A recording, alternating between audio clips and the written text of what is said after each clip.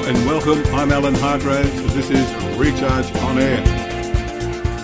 Let's talk about accountability. There's something that certainly gets results. People often complete tasks when they know they must, but even more so when they know someone is watching, whether it's their manager, shareholders, customers, friends, not to mention spouses. It would be nice if we could always couple superior organisational skills with personal integrity and consistently deliver on time unwatched. Thing is, sometimes we can't. I've seen organising skills go AWOL on tasks people would rather avoid. Integrity itself can also get rubbery when it comes to prioritising. What accountability brings to the table is a touch of anxiety. In the case of integrity or organisation, it's often not so much about having some, but more the fear of being seen to lack it. Embarrassment and shame can be great motivators. Anxiety itself has some uses. Studies show stressful situations bear this out.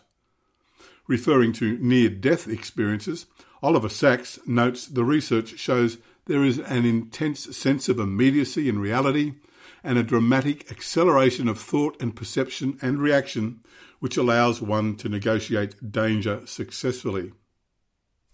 This reminds me of exam time. Never one to carefully plan my study time, I was prone to move into cram mode as soon as the time drew near. What surprised me was the ease with which fear of failure helped me switch gears. Suddenly I had clarity, organisation skill, and a working memory. It's not an approach I necessarily recommend, useful in some cases, but not all. In fact, if you quizzed me about what I'd learned and crammed 2 months later, I'd struggle to give you an answer.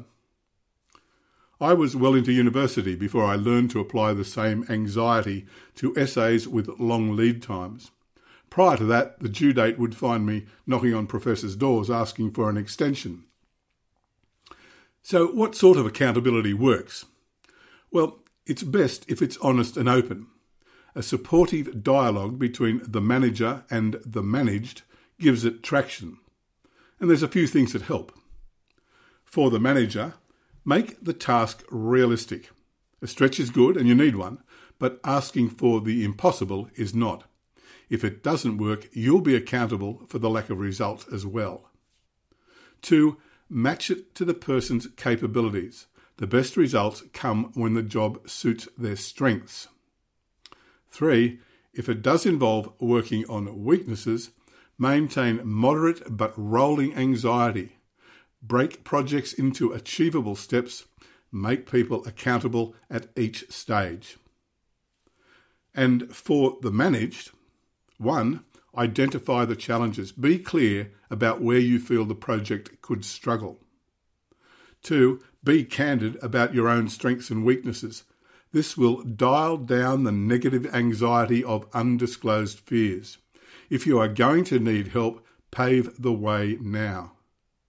And lastly, embrace the positive anxiety that deadlines inject. It's a stimulant, it's not a retardant. Successful accountability works to mutual advantage where the manager and the managed are both invested in the outcome. Both contribute to the process of getting a result and both are accountable for it. It's not unusual to feel a little anxiety along the way, so accept it and let it do its job.